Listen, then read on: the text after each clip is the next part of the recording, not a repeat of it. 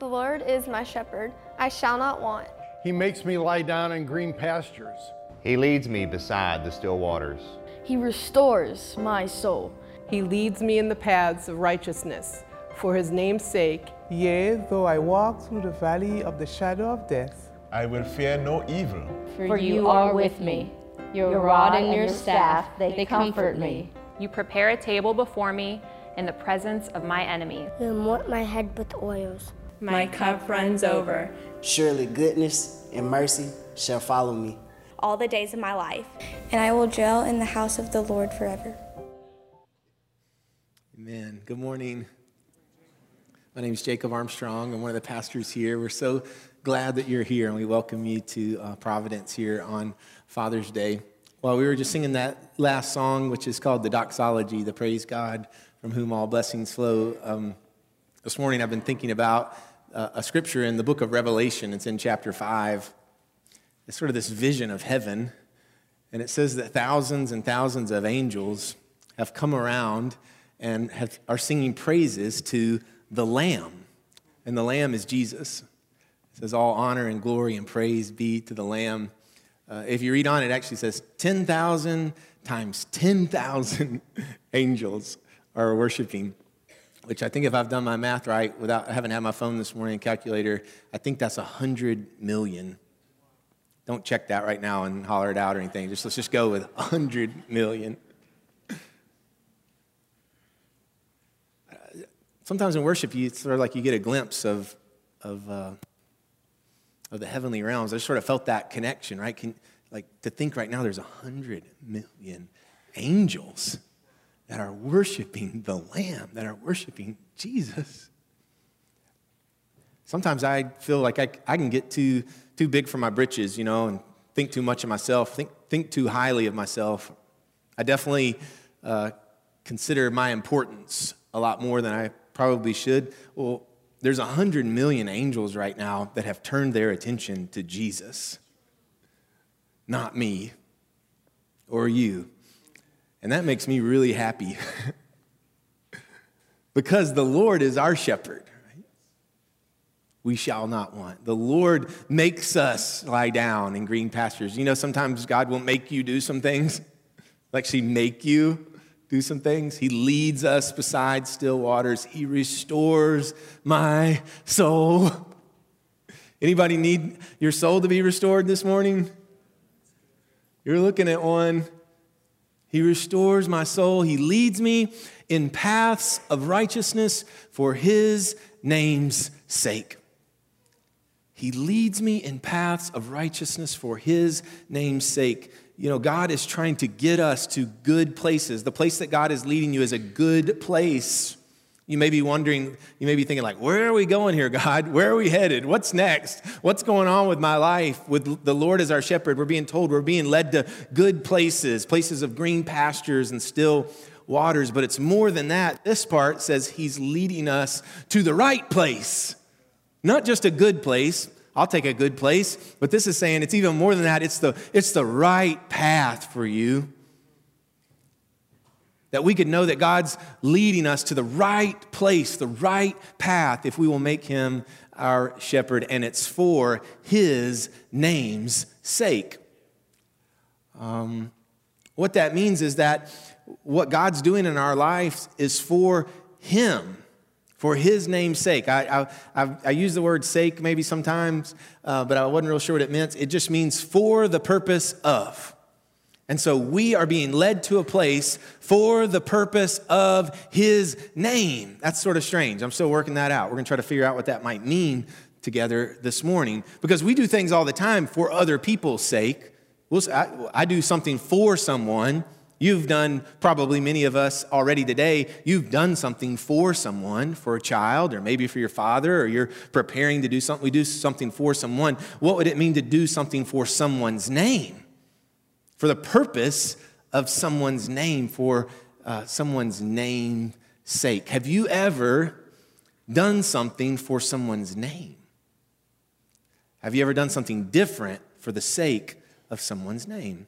It reminded me of this time I was a teenager and I was doing something foolish. Not illegal, but foolish, okay? And the rest of the details are not important for this story. You guys catch me afterwards like, well, you left out some details on purpose, right? So I was a teenager. I was doing something foolish for the purpose of impressing my friends.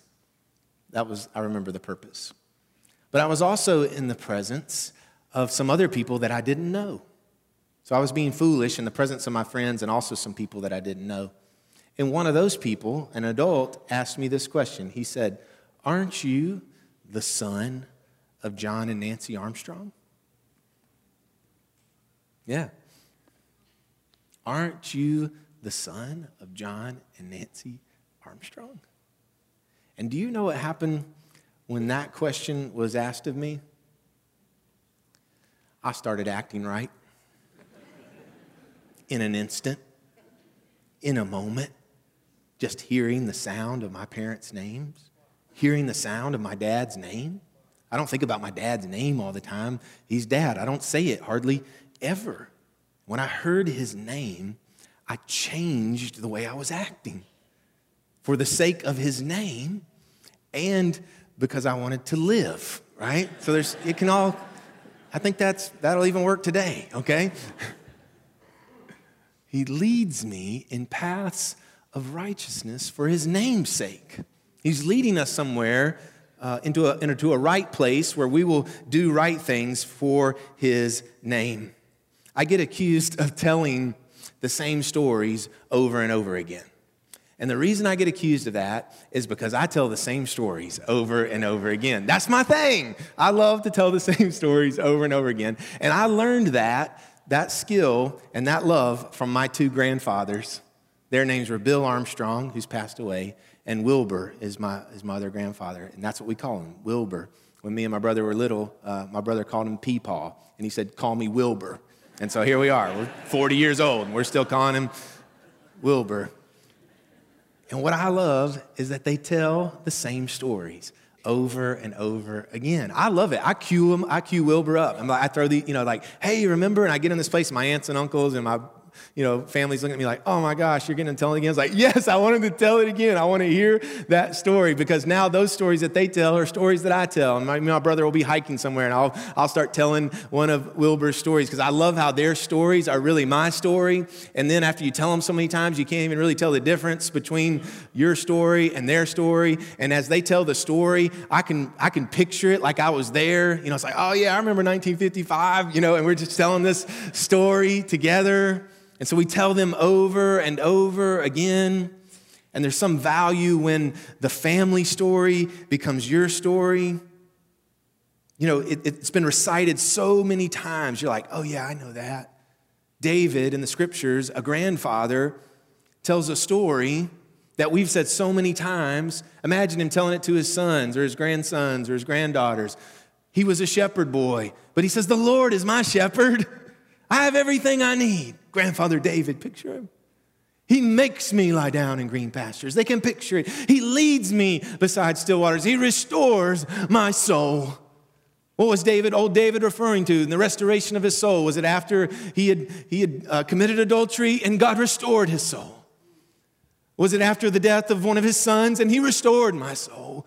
We don't know, but it was this family story. The 23rd Psalm that's been said so many times. When I hear the 23rd Psalm, it's like I can picture it. It's like, oh yeah, I remember when we had to lay down those green pastures. Don't you see it? Like when you're talking about it? Oh, the still waters. And if you're hearing the 23rd Psalm for the first time this morning, I'm so thankful you're here. It's going to get inside of you. It's going to become a part of you. That's why I'm encouraging you to memorize it this summer. I think we can do it. We could get God's word in us. We're like, that's my story. Grandfather David's story is my story. So here's one of my stories I tell all the time. It's actually our story, and it happened in Nicaragua.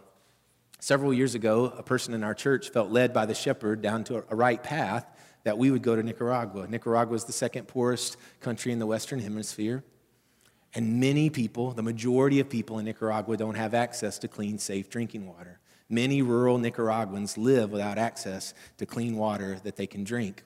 And so what that means is that most of the girls carry water most of the day, and they grow into women who carry water most of the day for food and bathing and preparing and that kind of thing.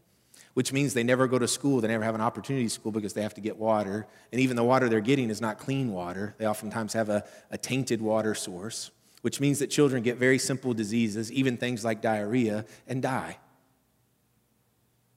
And someone in our church led us on this path to go to Nicaragua, and I was there several years ago in a village, a community called Los Cerritos, which just means the little hills. And Los Cerritos is a village of 52 families. They have over 100 children that live there, but they didn't have clean water. And so one day I was taken with the women down to this creek bed where there was this shallow, dirty water, and we were putting the water in these big buckets, and I was helping them.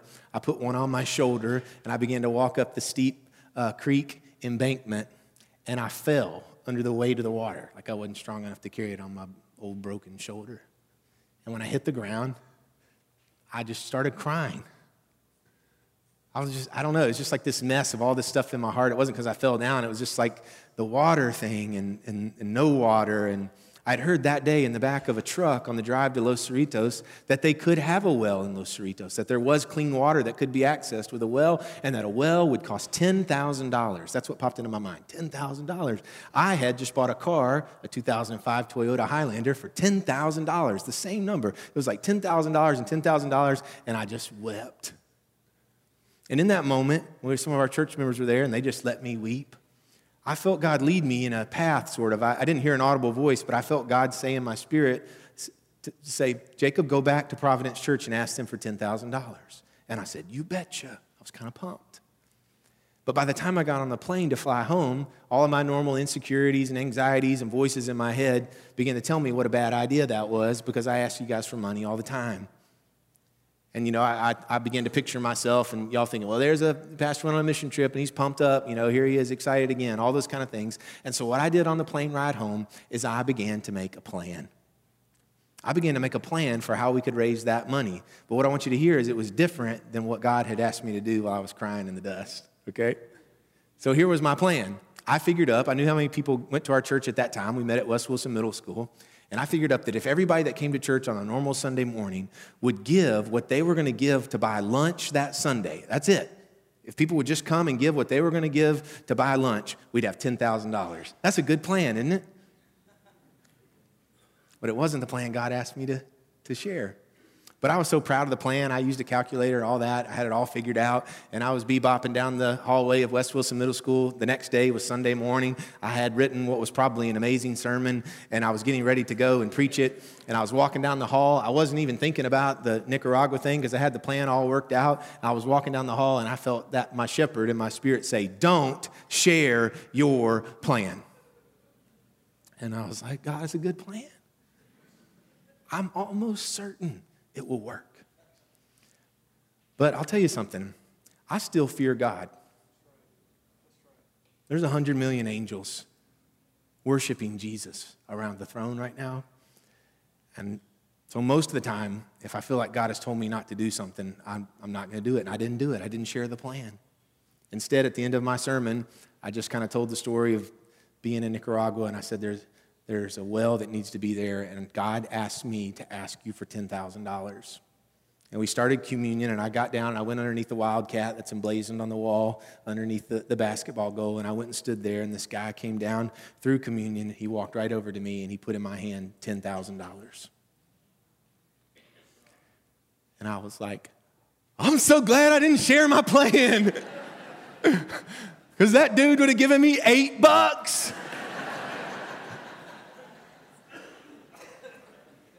And do you know what? In a few weeks, that $10,000, because of you guys, in a church meeting in a middle school gym, turned into $100,000.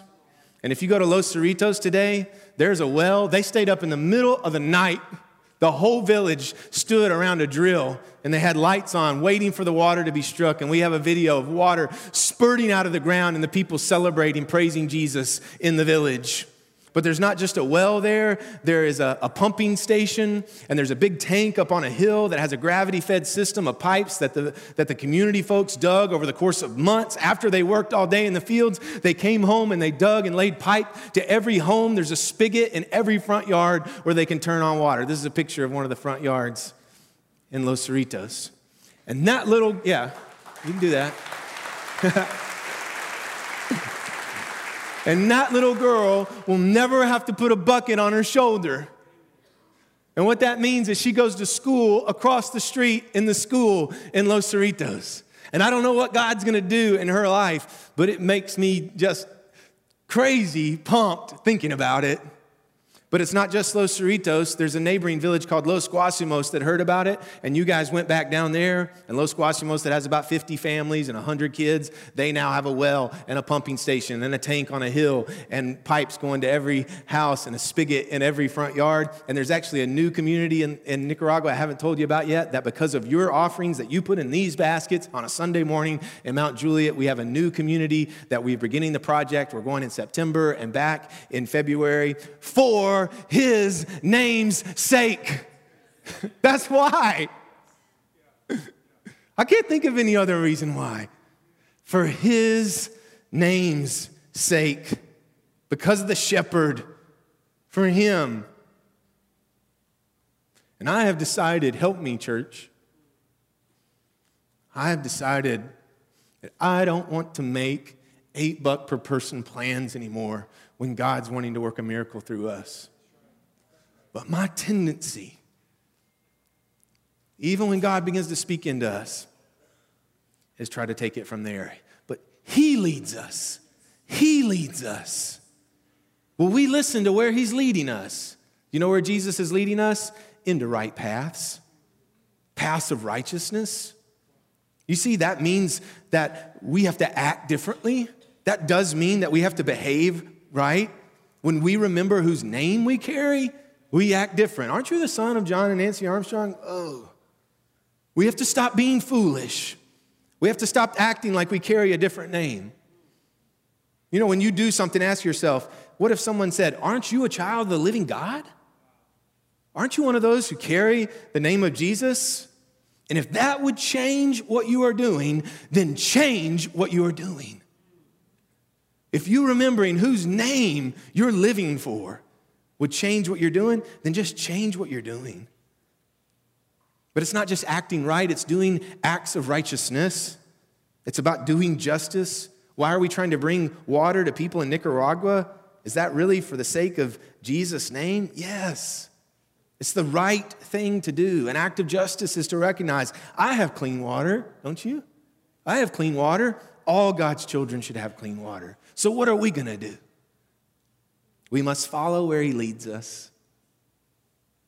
The image here is of God as our shepherd out front, leading us. What I tend to do is look behind me and say, hey, Jesus, I made this plan in the airplane. Will you come and make it a good plan? I'm probably not ever going to go down as like a great theologian. The things I think about are just too simple, but this means a lot to me. Put Jesus out front. That's what we're talking about. If you're facing something right now, put Jesus out front. If you're leading a family, put Jesus out front. If you're facing a business deal and it's getting kind of icky and you're not quite sure what you're supposed to do, put Jesus out in front. Put Jesus out in front of your life. He always leads to right paths. Paths of righteousness. Jesus is leading you to a good place. And if you follow him, you'll be led to the right path. That means that we have to seek to act right. It does mean that, Christians, okay? It means you have to act right. It means you have to act in accordance with the teachings of Jesus. Our behavior is not to be determined by what we want to do, but by the name. We have to do right things and we have to do justice. They're not disconnected. They're so connected. What we're talking about is taking on a higher calling for his name's sake, for his life. God's calling us to a really high calling. This next point I have for you is like super hard to wrap your mind around. It's that your life is for the sake of the name. Your life is for the sake of the name of Jesus. The world, my friends, has been telling you lies. Your life is not all about you. Your life is not about all this stuff that you want to do. Your life is for the sake of Jesus and for his name. You know what? I don't ever want to celebrate water in Nicaragua or a school in Haiti or food for kids in Wilson County. or whatever it is. I don't ever want to do that if it's just to celebrate our great church. And we have a great church. I'm so proud of this church. But we will celebrate it for his name's sake. We'll throw parties, right? We'll gather on the front lawn with food trucks and celebrate for his name's sake. That people would know how great our God is. That we'd start practicing already to be a part of the 100 million. We just go ahead and start now. There's a great proverb in the book of Proverbs, most likely written by David's son, Solomon. So you're going to be able to hear how David began to pass down the story into his son and then into his grandchildren. So in the book of Proverbs, it says this in chapter 3, it says, trust in the Lord with all your heart. Lean not on your own understanding. In all your ways, listen, in all your ways, acknowledge him. There's the name. Solomon learned from his dad, in all your ways, to acknowledge the name. And then it says, and then he will direct your path. He'll get you in the right path. But did you hear the steps that come before that? Trust in the Lord with all of your heart. Lean not on your own plans. In all your ways, acknowledge him, acknowledge him, acknowledge him. Speak his name in your home. Speak his name over your grandchildren. Speak his name in your business. Carry the name. We live for his name's sake.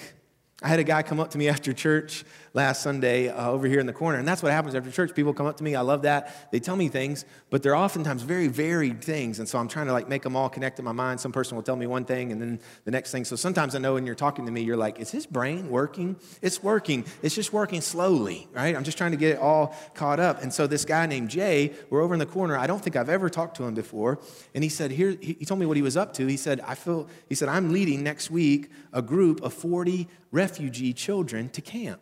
They're actually leaving tomorrow. There's a refugee resettlement program in Antioch where there are children from Rwanda and the South Sudan and the Congo who've had to flee their homes because of famine and war and disease. They've left their fathers behind. These are some of the kids at the camp last winter. Jay's loading up the kids from Stonebrook Community in Antioch, 40 of them, to take them to this wonderful camp called Revive. And Revive's this amazing camp. It's run by some United Methodists who I trust, and the kids go on 100% scholarship, and he's raising money for that. But what he said to me over in the corner is he said, I've been only coming here a short time, but he said, do you think the church would help me out? He said, they're needing everything, to load up. They don't have a bag. They don't have a sleeping bag. They don't have toiletries. And he said, I just realized, we're driving down. We're going to need to eat a meal on the way down and the meal on the way back. He said, do you think the church would help out with a meal? And I got all this stuff going on in my brain. I said, hey, will you send me an email on this? And he did. And the next morning, Monday morning, I was sitting in my office looking at the email, and I couldn't help be struck that we had just sent all of our kids to camp to hear about Jesus. And we paid for that. I paid for 2 of them. And here are 40 kids that Jay wants to get to camp, and they don't have money for lunch. And Jay ended his email with something to the effect of, I want them to know the name of Jesus. And so do you know what I did in my office on Monday morning, Providence Church? I started making a plan. I did. Jenny and Gina walked into my office for our worship meeting, and I couldn't help it. I just had to start telling. I asked them. We started making a plan. Later that night, I was talking to Rachel and asked her, and she was helping me make a plan. And just so you know, we could pay for the kids to have lunch on the way down and the way back. I would have never had to ask you about it. But what I wondered, as I got into making my plan, I began to wonder, wait, what if God wants to write a new story through these children and through us? Maybe there's something, I don't know this, okay? I'm just one guy in his office on a Monday morning. But what if there's something happening that we might tell our grandkids about? About how we honored the sacred value of children who had to escape their country and leave their families. And people who carried the name of Jesus for the sake of the children did something for the name. Or maybe it'll be a story that one of them tell that we won't know until we're a part of one of the 100 million. Where one of them becomes a grandfather that pours into a granddaughter that does some great thing to change the world. This isn't a pressure thing. I'm going to ask you to help me pay for these kids. But what I want you to hear, what I learned with the Nicaragua thing, is that God is already preparing people. So I'm not asking you for, if this isn't hitting you or you don't carry a check or whatever, it's cool. Everything's good. What I learned of the Nicaragua thing with that person is that they came prepared by God already, right? And some of us here, even just hearing what I told you, you're like, I'm one of those people. And I'll tell you, I'm one of those people. My wife, Rachel, and I feel called to give a sacrificial gift so that they might know his name. Oh, I didn't tell you. In the email, they're also $10,000 short to scholarship the kids to camp. And that number has a way of getting my attention. And I'm tired of writing $8 per person stories when we have a God who works miracles. I'm tired of asking you to pay the same that you'd pay for lunch when God can make water shoot out of the ground for people that have never had water. I don't think the 23rd Psalm is a bedtime story.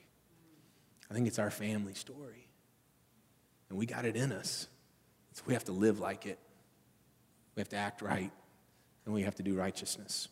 So in my office, the right path seemed to me to say, we paid for our kids to go to camp last week.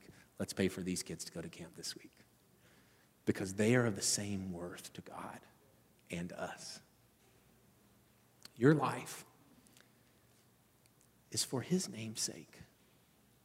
Your life is for the purpose of lifting up the Lamb who one day, the scripture says, one day everybody will fall down on their knees and say, yep, he is the Lord. It's not about you. Your life's not about you. I'm sorry. And if you're like me and you've gone a long time thinking that, I'm sorry. Your life is not all about you. My life is not all about me. We're led by the shepherd. And Jesus, who we are told is our great shepherd, said, follow me. And if you follow me, you will have to take up a cross. So what I'm getting at is like, this isn't about you, and it's going to hurt sometimes. This is about, it sounds like, what is God asking of me in the midst of this? He's asking everything. Like everything. You ever have a kid and you tell them like, hey, you need to go in your room and clean up everything. And they're like, okay, but what do you mean by everything? Right? That's what we're always looking for. They're like, everything, everything. Everything, everything. God's calling you. Not to hear the 23rd Psalm and feel good about it. Not to some kind of Christianity where we gather for an hour every week. But everything. He wants to lead you in the right paths. But it's not about you. It's for his name's sake. And I don't want to teach you something different because the substitute stinks. If you take the other path, it leads to destruction. But if you're willing to give up everything, then I want to tell you to go for it. He wants to work miracles through your life, to pour in you a story that could be a legacy story for children and grandchildren. The Lord is our shepherd. It's not a bedtime story. It's our family story. So let's say our story together. We say it over and over. Let's say the 23rd Psalm. The Lord is my shepherd. I shall not want. He makes me to lie down in green pastures. He leads me beside the still waters. He restores my soul. He leads me in the paths of righteousness for his name's sake.